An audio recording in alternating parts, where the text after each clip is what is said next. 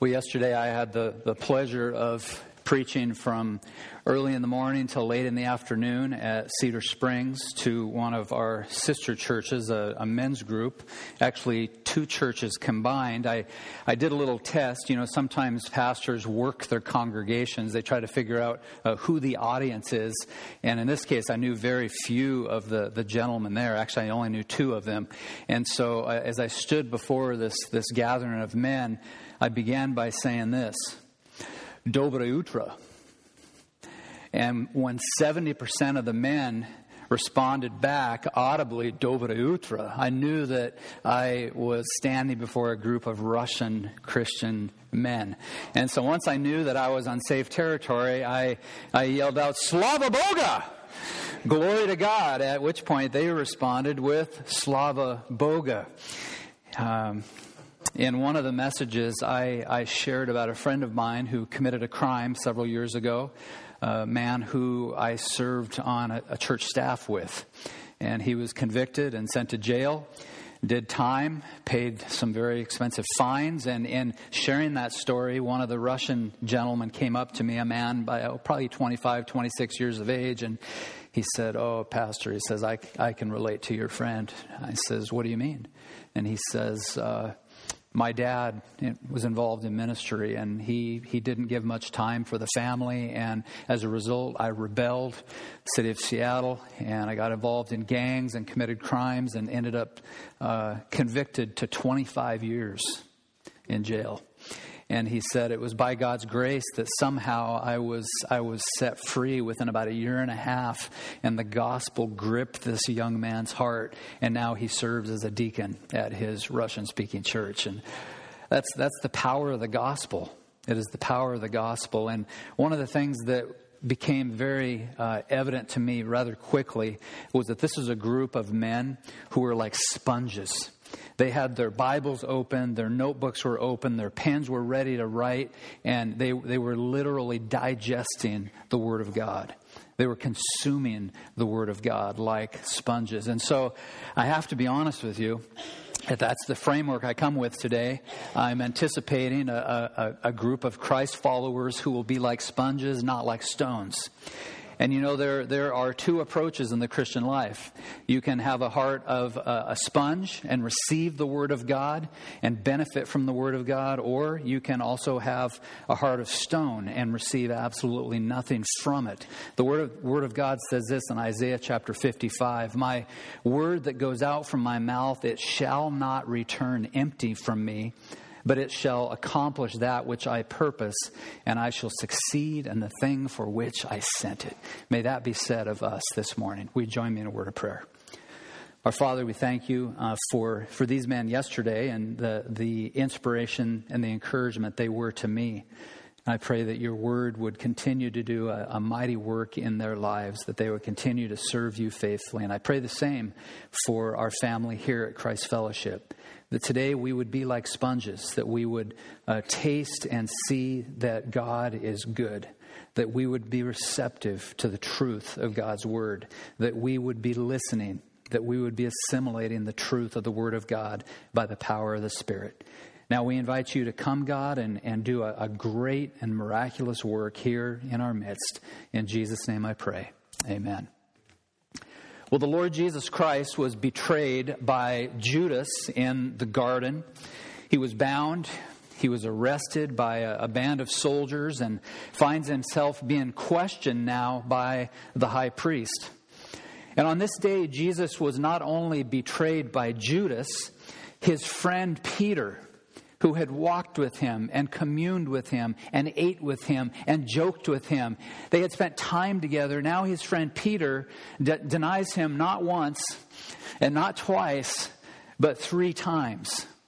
And so with the rooster crowing in his ears, Jesus Christ is led to the house, from the house of Caiaphas to the governor's headquarters. And Pilate, who we all know very well, asked the perennial question of not only his generation, but each and every generation. And here is his question. It goes like this: what is truth? What is truth? And when he asks that question, it is loaded with assumptions. When someone asks what is truth, they're asking, what is ultimate reality? Who am I? Where am I going? How can I find the answers to the very deepest questions in my life? And when someone asks the question, what is truth? At the end of the day, they were really asking, who is the final authority? Who has the final say? And many throughout Western civilization, in the history of Western thought, have sought to answer Pilate's very important question, what is truth? In fact, I want to transport you only for a moment back to the Garden of Eden, where Eve is faced with two competing truth claims. One of those claims is true, and one of those claims is false. One of those claims is authentic. One of those claims is a lie from the pit of hell. I want you to listen to John Frame's explanation of what transpired in the garden. He said, God told Eve that she would die from eating the fruit. There's a truth claim. Satan, on the other hand, told her she would not die, but she would become like God. Eve should have disregarded Satan's claim at the outset. Instead, she asserted her own right to make the final judgment. Satan's claim presupposed God did not exist as the ultimate determiner of truth and meaning. And therefore, in the mind of Eve, there was no ultimate truth. Does that sound familiar? That's the culture in which we find ourselves. Now turn your attention from the Garden of Eden to the days of the Greek philosophers. We begin with the sophists. The sophists, you see, did not believe in absolute truth. They were the relativists of the day. They were like many in our culture who said something like this: you can go ahead and believe that a marriage between a man and a woman is the only valid marriage. You can believe that. That's fine. But that's not for me. And that is the error, the sin of relativism. One famous sophist, Protagoras, said this, and this will sound very familiar to your contemporary postmodern ears. He said, man is the measure of all things. Socrates believed that everyone could find the truth, and see if this sounds familiar, by looking within. You find the truth by looking within. It was Socrates who developed the slogan, know yourself, or know thyself.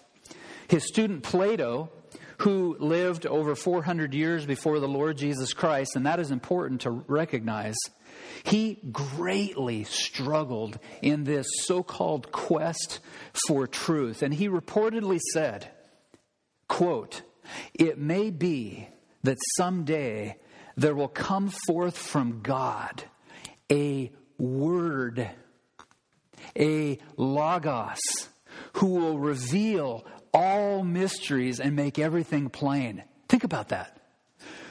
400 years before the birth of Jesus, this pagan philosopher, Plato, said that it may be that one day there will come forth from God a logos, a word, who will reveal all mysteries and make everything plain.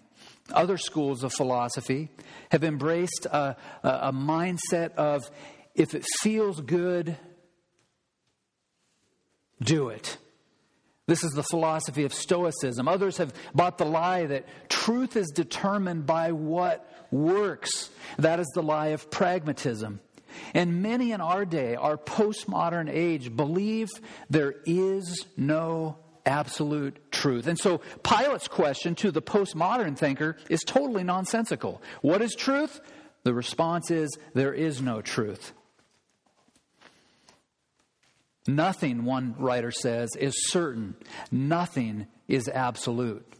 Aristotle came to the table and said, man, by nature, desires to know. And so I believe we all have a little Pilate within our hearts. We all seek to know and to answer the question that Pilate raised, what is truth? Søren Kierkegaard, a Danish philosopher, said, "There is something missing in my life." And I want you to think with me about this quote by Kierkegaard, because I think it's important. He says, "There is something missing in my life. I need to understand my purpose in life, to see what God wants me to do. And this means that I must find a truth which is true for me, that I must find that idea for which I can live and for which I can die." And so as we think about our lives, people search for truth continually. They search for truth in the academic disciplines, fields such as science or philosophy or psychology or history. Once again, people seek after truth in relationships. They look for truth in their careers. And so the title of the message this morning is Born to Bear Witness. Born to bear witness. And as we look in a moment at John chapter 18, I want you to examine with me, by way of introduction, the many facets or the motivations for the birth of the Lord Jesus Christ, even as we move into the Christmas season here shortly. In Luke chapter 10, we read that from the angels, they say that Jesus will bring good news of great joy that will be for all the people and announce peace on earth. In Luke 2, Simeon and John the Baptist proclaimed that Jesus brought salvation to the earth. Simply put, the Bible tells us that Jesus came to proclaim good news. Jesus himself in Luke chapter 4 says, "The Spirit of the Lord is on me, because he has anointed me to proclaim good news to the poor. He has sent me to proclaim liberty to the captives and recovering of sight to the blind, to set at liberty those who are oppressed, to proclaim the year of the Lord's favor." Another reason for the birth of the Lord Jesus appears in 1 John chapter 3, verse 8. Where we read that the Lord Jesus was born because he was on a deliverance mission. He was on a rescue mission. He came to set the sinners free. And John the Apostle said he came, and I love this, to destroy the works of the devil. He came to destroy the works of the devil. Additionally, Jesus came to heal the sick. He came to raise the dead. He came to comfort the afflicted. And he came to afflict the comfortable. But I want to fast forward now 3 decades after the birth of Jesus and his life on earth, before he died on the cross for sinners. I want us to look at the very interesting exchange that transpires between Jesus and Pontius Pilate. So please turn with me to John chapter 18. John chapter 18, and if you would be so kind while you're turning to John chapter 18, to stand to your feet as we read verse 33 and following. This is the word of the Lord. "So Pilate entered his headquarters again and called Jesus, and he said to him, 'Are you the king of the Jews?' Jesus answered, 'Do you say this of your own accord, or did others say it to you or about me?' Pilate answered, 'Am I a Jew? Your own nation and the chief priests have delivered you over to me. What have you done?' And Jesus answered, 'My kingdom is not of this world. If my kingdom were of this world, my servants would have been fighting that I might not be delivered over to the Jews. But my kingdom is not from the world.' Then Pilate said to him, 'So you are a king?' And Jesus answered, 'You say I am a king. For this purpose I was born, and for this purpose I have come into the world, to bear witness to the truth. Everyone who is of the truth listens to me.' And Pilate said to Jesus, 'What is truth?'" May God bless the reading of his word. You may be seated. The question that I pose to you this morning is, why was Jesus born?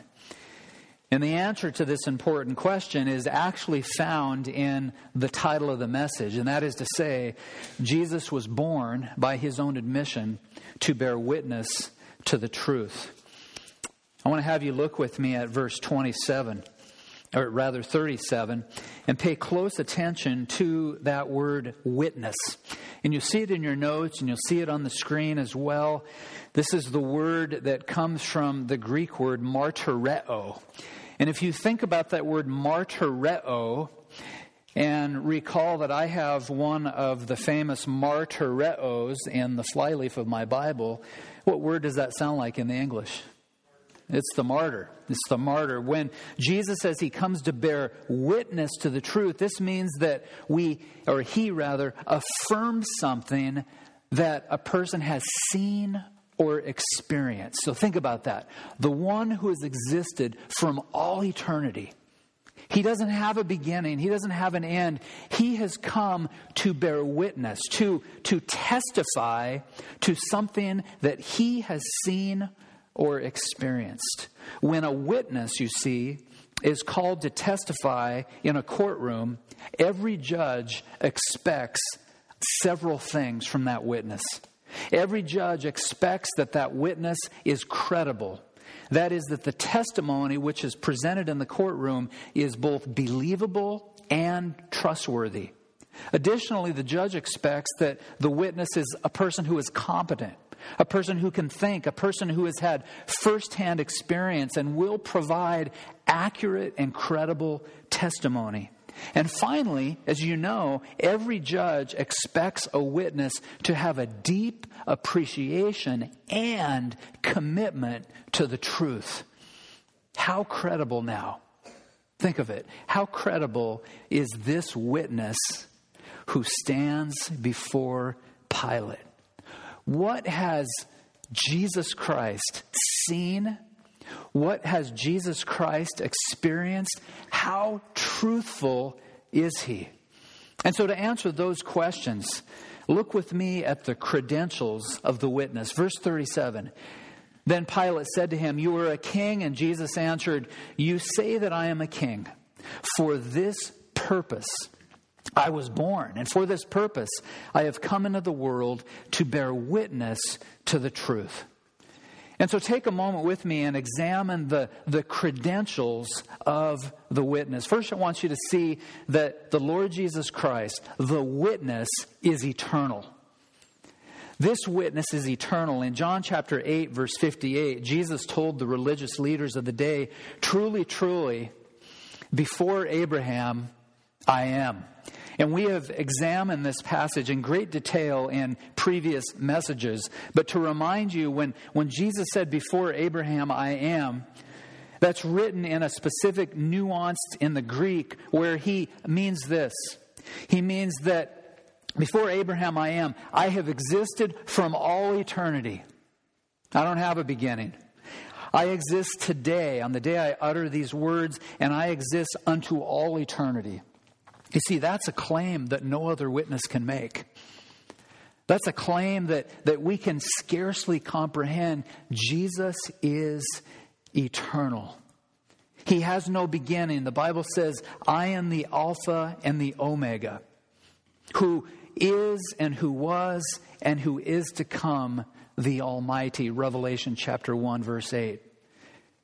Secondly, I want you to see that Jesus is not only the eternal witness, and you'll remember that one of the qualifications for a witness is they're going to explain what they have seen and experienced. Well, the second thing you need to recognize is the witness stood face to face with the Father. Would you hold your finger in John 18? And I recall the very first of 71 messages we're up to now in the Gospel of John, chapter 1. We explored this together. In John chapter 1, verse 1, the Apostle John says, "In the beginning was the Word." By the way, keep in mind Plato's words, that one day God will send a what? A word. A word.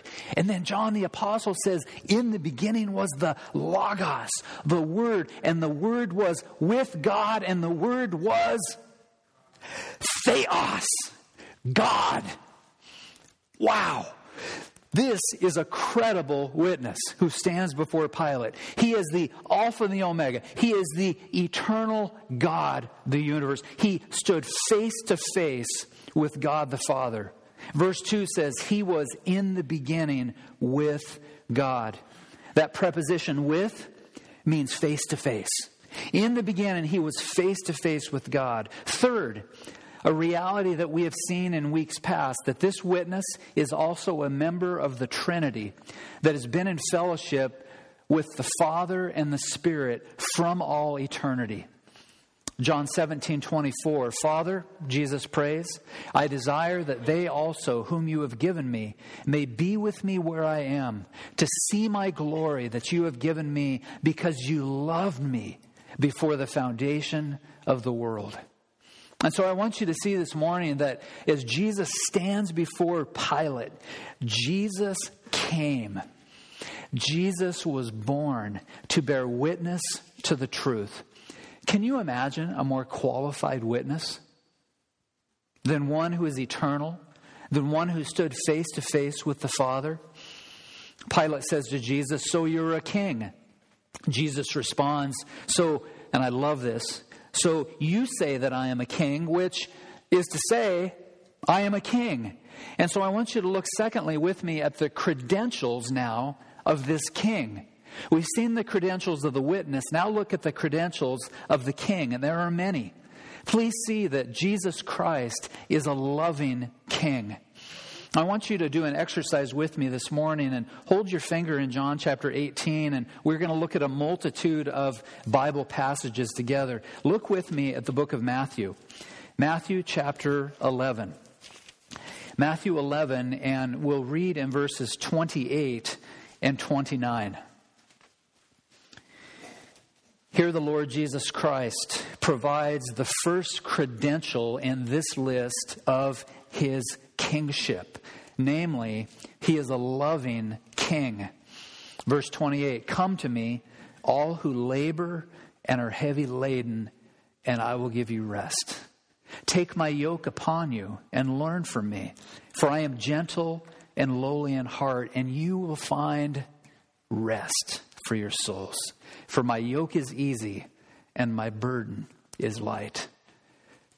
Whether Pilate realizes or not, he's standing before a king who is altogether loving. Now look with me at John chapter 3, verse 17. And as we turn to John chapter 3, verse 17, we'll see that the king is not only a loving king, but he is indeed a saving king. A saving king. Here's what John 3:17 says, for God did not send his Son into the world to condemn the world. The Father didn't send Jesus to condemn the world, but in order that the world might be saved through him. In Luke 19:10, we read that the Son of Man came to seek and save the lost. Once again, Jesus came. Jesus was born to bear witness to the truth, but he came on a rescue mission. He came to seek and save the lost. Third, I want you to see that Jesus Christ is and was a ruling king. Turn with me to Colossians chapter 1. Colossians chapter 1. And the Apostle Paul, as he unpacks this wonderful treatment on Christology, the doctrine of the Lord Jesus Christ, says in verse 13 that he, that is the Father, has delivered us, that is the followers of Christ, from the domain of darkness and has transferred us to the kingdom of his beloved Son, in whom we have redemption, the forgiveness of sins. Whether Pilate realizes or not, the Lord Jesus Christ is a loving king. He is a saving king. He is a ruling king. Number 4, I want you to see that he is also a forgiving king. That the Lord Jesus is a forgiving king. That's what we've seen in verse 14, that in whom, that is the Lord Jesus Christ, we have redemption, the forgiveness of sins. I want you to see, fifth, that the Lord Jesus is a creator king. He is a creator king. And continue to think about this exchange between Pilate and Jesus. Pilate asked Jesus, what is truth? And before him stands the one who created him. Before him stands the one who created the band of soldiers, the angry mob who would crucify him. Before him stands the one, as we will see in a moment, is the one who granted him and gave him breath. He indeed is the Creator King. Colossians 1:16, for by him, that is Jesus, all things were created, in heaven and on earth, visible and invisible, whether thrones or dominions or rulers or authorities, all things were created through him and for him. This is in no way a political statement, but I read yesterday that President-elect Trump, that sounds strange, President-elect Trump will appoint, I'm not going to name the person, but it's a person who is a lightning rod figure in one of the positions that will oversee matters that pertain to the environment. And the writer of the article was attacking this woman vehemently. And the main reason that this writer attacked her vehemently is she doesn't even believe in evolution. I thought to myself, wow, what a tragedy. She believes that Jesus, the second member of the Godhead, is the Creator King. Sixth, I want you to see that the man who stands before Pilate is a sovereign king. Turn to the book of Hebrews, please. Hebrews chapter 1. And in Hebrews chapter 1, we read this absolutely stunning portrayal of Jesus. Hebrews 1 verse 3. He, Jesus, is the radiance of the glory of God. That is God the Father. And the exact imprint of his nature. And he, Jesus, upholds the universe by the word of his power. You see, this is a sovereign king who stands before Pilate. 1 Timothy chapter 6, verse 15 says that he will display at the proper time he who indeed is the blessed and only sovereign, the King of kings, the Lord of lords. Seventh, please see with me that the one who stands before Pilate is fully God. He is fully man. He is fully God. Colossians 2:9 says, for in him the whole fullness of deity dwells bodily. Jesus himself said it as we studied John chapter 10, verse 30. He said, I and the Father are one. Over and over and over again, Jesus gives claim to his deity. And then finally, I want you to see with me that this king who stands before Pilate is the very embodiment of truth. The word truth means that which is genuine. It means that which is authentic. You would put it this way, truth is the real deal. It's the real McCoy.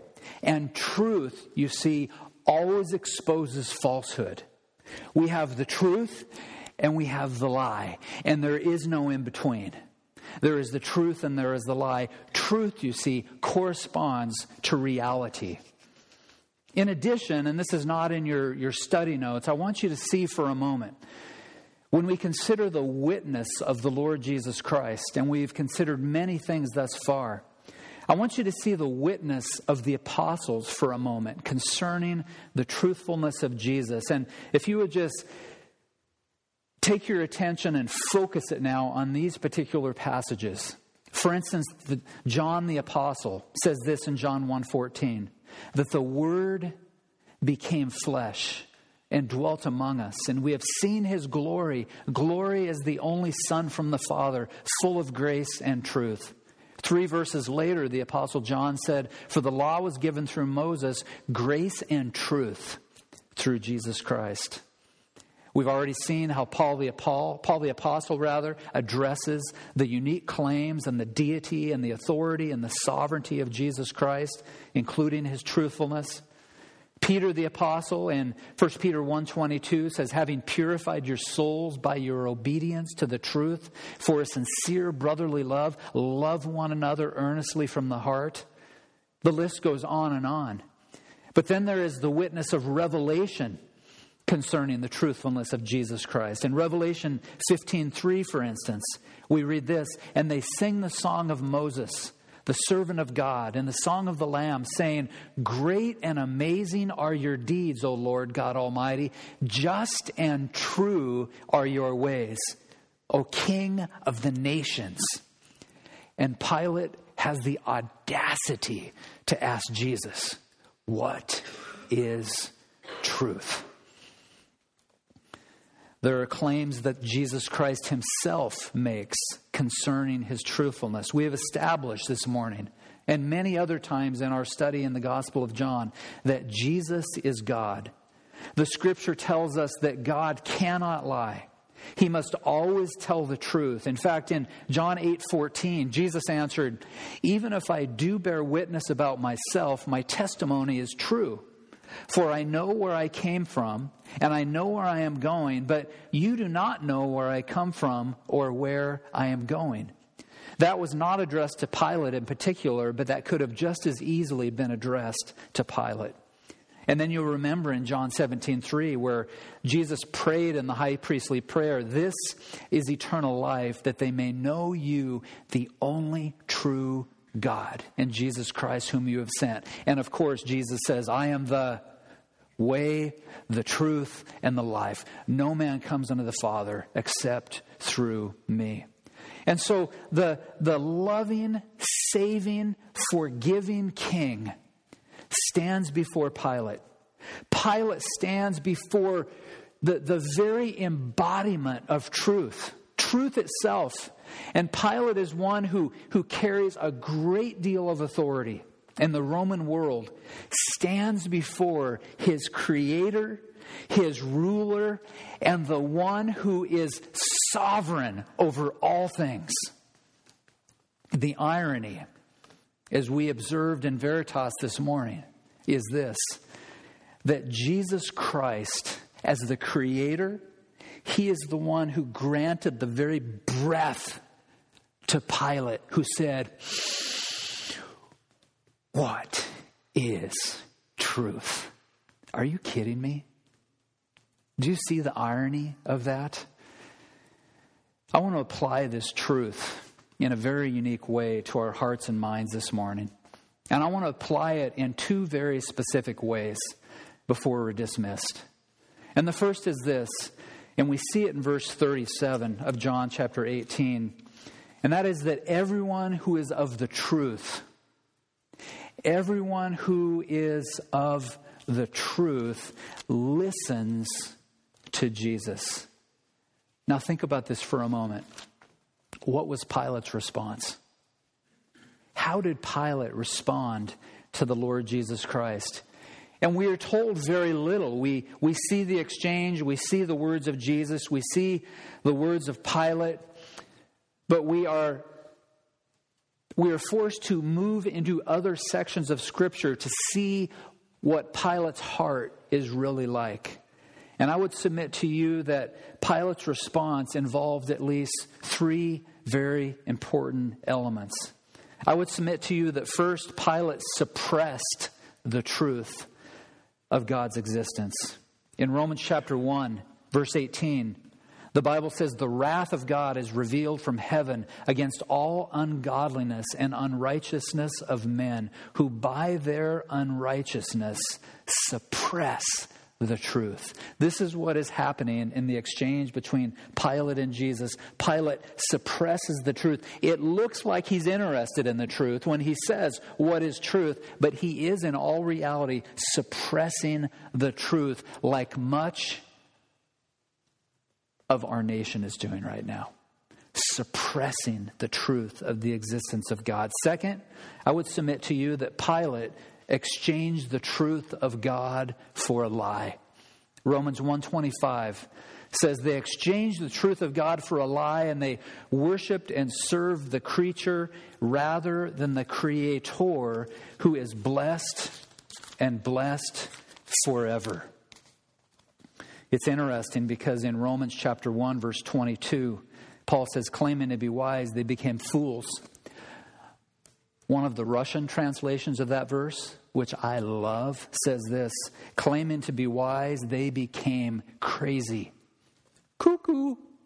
Right? This is what's happening with Pilate. He suppresses the truth of God's existence. He exchanges the truth of God for a lie, like much of America is doing right now. And finally, I would submit to you that Pilate refused to listen to the truth.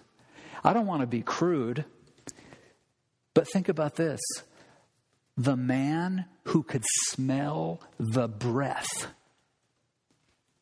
of the embodiment of truth suppressed the truth of God's existence and exchanged the truth of God for a lie, and he refused to listen to the truth. Once again, Jesus says the reason why you do not hear them is that you are not of God. I want you to remember this morning that every unconverted person responds in the same way that Pilate responded. The only difference is Pilate shows more interest than most unconverted people. Because in our culture, many people are utterly unwilling to ask the question, what is truth? They turn their backs on Jesus. They turn their back on the truth. And so what about you? Where do you stand this morning? You see, some people ignore the quest for truth. They don't think that truth is attainable. Some people are asking the right questions, but they have little time for the answers. They are preoccupied by other pursuits. They're preoccupied with their idols and their toys. Some people are in a desperate quest for the truth, and they end up embracing the lies of the Dalai Lama, the lies of Joseph Smith, or a host of other religious figures who reject Jesus Christ as the final standard of truth. Some people are asking the right questions, which I really like, but they don't like the answer they receive, and so they willingly turn from the truth as Pilate turned from the truth. Some people have moved beyond Pilate. Instead of asking what is the truth, they ask questions like this. Does it work? Is it relevant? Is it practical? And my favorite, how does it make me feel? Jesus Christ is the way, the truth, and the life. Everyone who listens to the truth listens to Jesus. There's a second application point. We recognize that everyone who is of the truth listens to Christ, but we also recognize that everyone who does not listen to the truth rejects Christ. You see, it doesn't matter what the motivation is. It doesn't matter what culture a person is a part of. The truth is that everyone who refuses to listen rejects the Lord Jesus Christ. Would you turn with me to Romans chapter 2? Romans chapter 2. And while you're turning to Romans chapter 2, give me the liberty for a moment to read from the Gospel of John. The Gospel of John, chapter 3, verse 36. John the Apostle says, "Whoever believes in the Son has eternal life. Whoever does not obey the Son shall not see life, but the wrath of God remains on him." Over in Romans chapter 2, verse 8, Paul says, "But for those who are self-seeking and do not obey the truth, but obey unrighteousness, there will be wrath and fury." You see, that's the bad news. That is horrible news if you're here and you have not yet surrendered to Jesus. The good news that I have the pleasure of presenting today is that Jesus came to save his people from wrath and fury. And if you're a Christian this morning and you've been walking with Jesus for 10, 20, 30, 40, 50 plus years, this is a reality that we should never tire of hearing. That Jesus Christ came to set the captives free. He delivered us from the wrath of Almighty God. He delivered us from the power of sin and the penalty of sin. Can you believe it? Wow. Remember Plato? 400 years before the birth of Jesus, he says it may be that someday there will come forth from God a Word who will reveal all mysteries and make everything plain. Jesus Christ is that Word. He is the Logos. Christ has revealed the mystery of the gospel. He has clearly revealed God the Father. Christ is the answer to all of your questions. The quest for truth ends as we pursue the Lord Jesus Christ. Christ is the answer to all of your loneliness. Christ is the only one who can manage and free you and resolve your unresolved guilt. Simply put, Jesus Christ was born in order to bear witness to the truth. Why? Truth is found in Jesus alone. You must remember to surrender to Christ in order to find forgiveness and meaning and eternal life. Sinclair Ferguson says the truth is that unless the significance of what Christ did at the first Christmas shakes us, we can scarcely be said to have understood much of what it means or who He really is. I've shared with some of you that last week I read a book by a rather famous journalist. And the title of the book is Confessions of a Secular Jesus Follower. I had to read it. It drew me in. And in a nutshell, what this very well-intentioned author is saying is this: I love the ethic of Jesus. Love your enemies. Turn the other cheek. Care for people. Be kind to the poor. Help people. Be benevolent. Be a philanthropist. Follow the example of Jesus who loved people. But the only problem with the author's contention is this: he rejects and repudiates the deity of Christ. He rejects the miracles of Christ. He rejects the virgin birth. He rejects the substitutionary death, burial, and resurrection of Jesus Christ. And in a couple hundred pages of this book, as I read this, here's what stands out to me the most. He said that those things that he repudiates, they just don't move him. Look what Ferguson says. The truth is that unless the significance of what Christ did at the first Christmas shakes us or moves us, we can scarcely be said to have understood much of what it means or who He really is. And so as well-intentioned as this writer is, and I have to say it just as a footnote, he is a great writer. I thoroughly enjoyed reading this book. The problem is, he's not following the biblical Jesus. He's not following the Jesus that we know and embrace and in love in Scripture. And so I want to challenge you today. Don't turn your back on the truth like Pilate. Pilate judged Jesus before he went to the cross. But Christ will return to judge Pilate and everyone else who rejects him. Don't be fooled by a cheap imitation. The truth today stands directly before you as Jesus Christ makes these wonderful claims.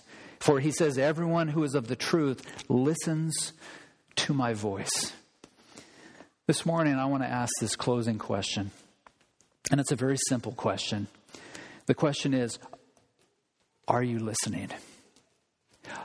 Are you like a sponge this morning, like my Russian friends? Or are you like a stone, where the truth of the Word of God just hits your stony heart and nothing penetrates it? Are you like a sponge who tastes and sees that the Lord is good? Or you say, like Pilate, that's not relevant. That doesn't meet my felt needs. And the truth of the matter is, the Lord Jesus Christ cuts through every one of our felt needs. He helps us with every area of our lives. He strengthens us as we raise our children. He strengthens grandparents as they help to develop their grandchildren. He helps us on the job. He strengthens us every step of the way. For I have been crucified with Christ. I have been crucified with Christ, who died and gave himself for me. It is no longer I that lives, but Christ who dwells within me. So the question this morning, how's your hearing? Do you need a hearing aid? And please forgive me for those of you who already have physical hearing aids. Did you hear that?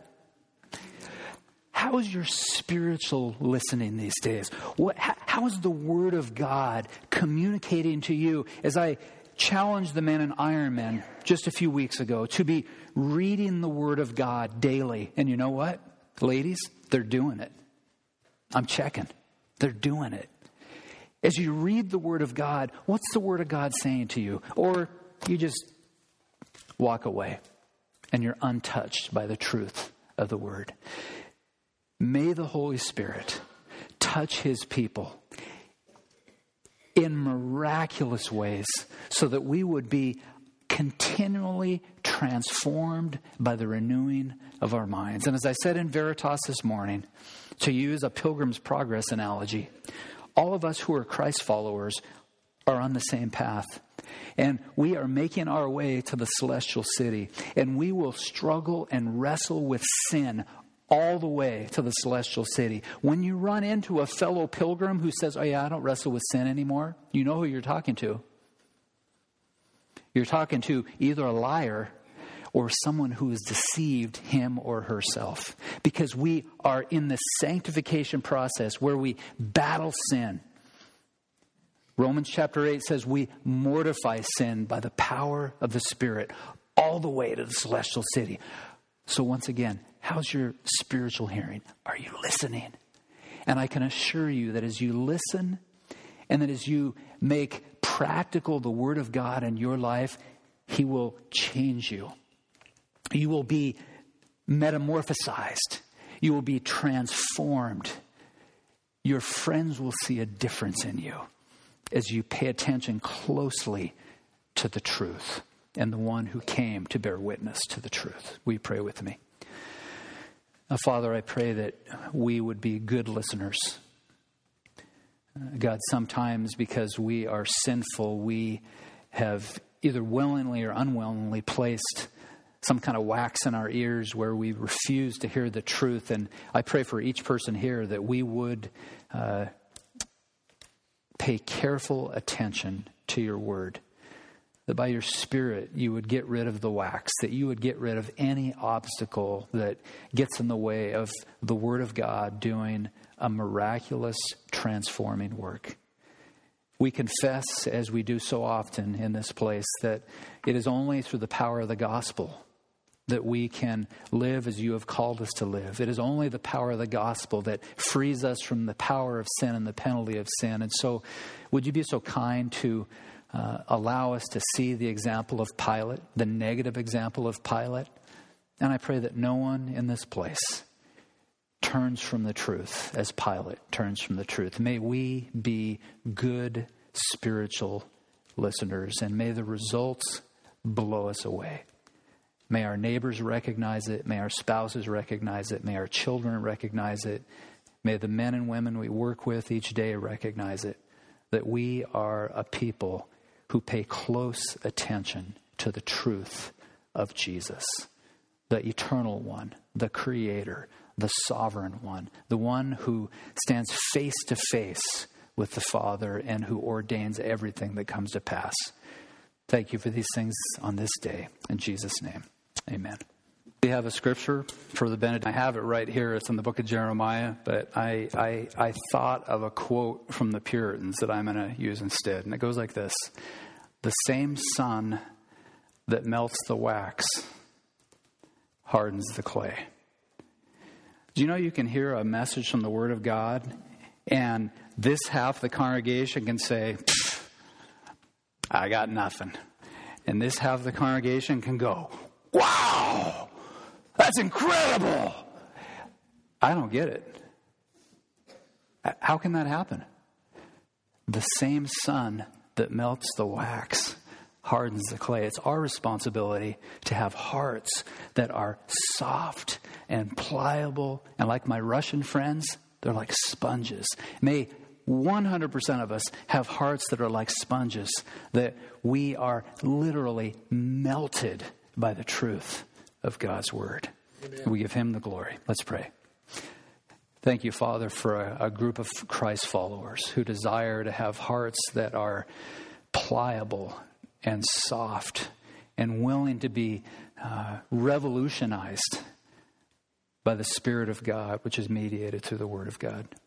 God, I pray that as we walk down this path together, that you would do mighty things, that bridges of love would be established, that ministry would take place, that ministry would happen not only here on this campus, but it would happen throughout our community.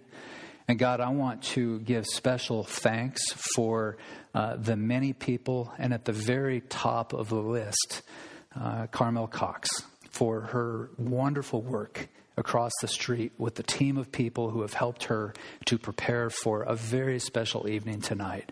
And so I pray that our hearts would be ready and willing to give thanks and also to eat some really good food. So we give thanks in advance. In Jesus' name I pray. Amen.